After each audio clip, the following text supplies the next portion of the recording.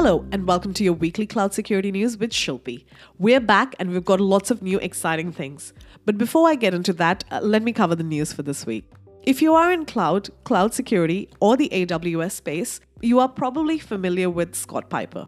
He has been doing a lot of great work in the cloud security community and developed Flaws.cloud and CloudMapper. Scott, along with Amitya Cohen and Alon Schindel, have launched the Open Cloud Vulnerability and Security Issue Database. It's a community-based website and an open project to list all the known cloud vulnerabilities and cloud service provider security issues. Being open source, they are welcoming contributions to the project, and you may just want to check this one out.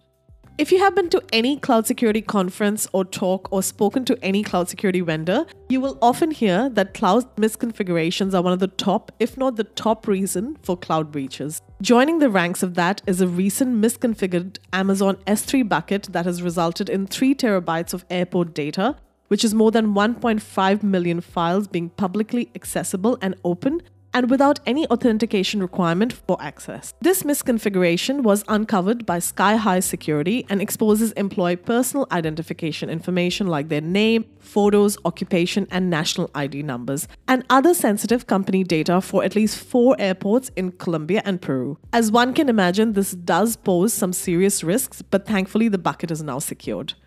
While we're on the topic of misconfiguration, there's one very popular breach that you probably have heard of. The Capital One breach.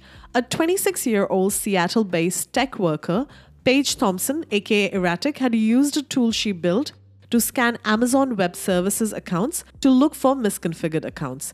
She then used those misconfigured accounts to hack in and download the data of more than 30 entities, including Capital One Bank. She then planted cryptocurrency mining software on a new server with the income from the mining going to her online wallet. This breach impacted more than 100 million US customers, and Capital One was fined 80 million and settled customer lawsuits for 190 million. The attacker was arrested in July 2019, has been recently convicted on 17th of June 2022, so quite recently, in the US District Court in Seattle for 7 federal crimes and is due for sentencing in September 2022.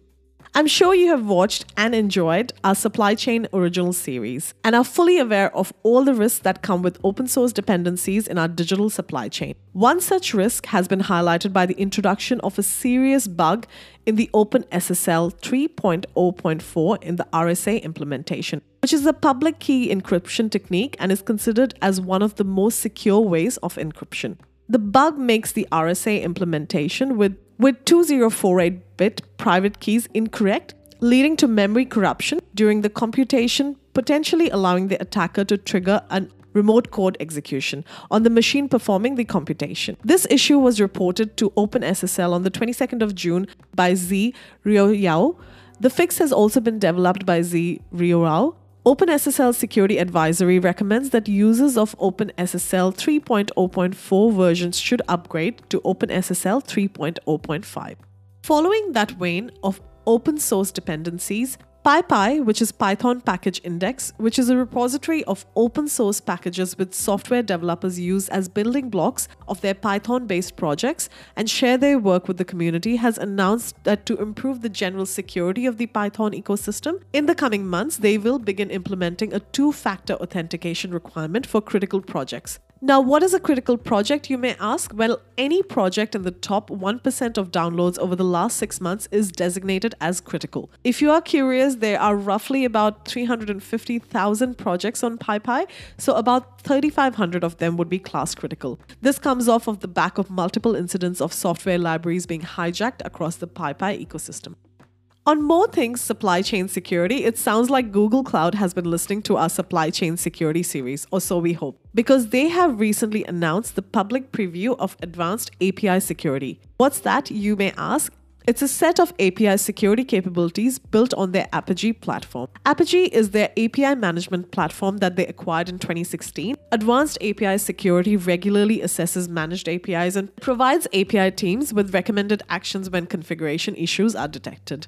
It sounds like they're also paying attention to API security.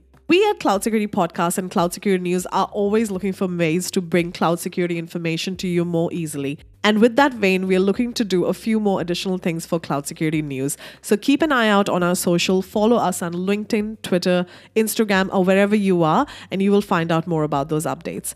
This has been your Cloud Security News for this week. Thank you so much for listening.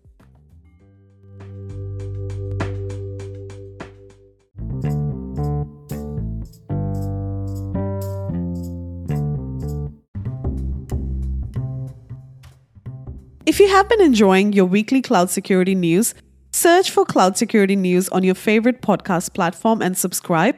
Leave us a review if you are loving what we're doing, and do share it with someone who you think will get value from this. This has been your Cloud Security News for this week. Thank you for listening.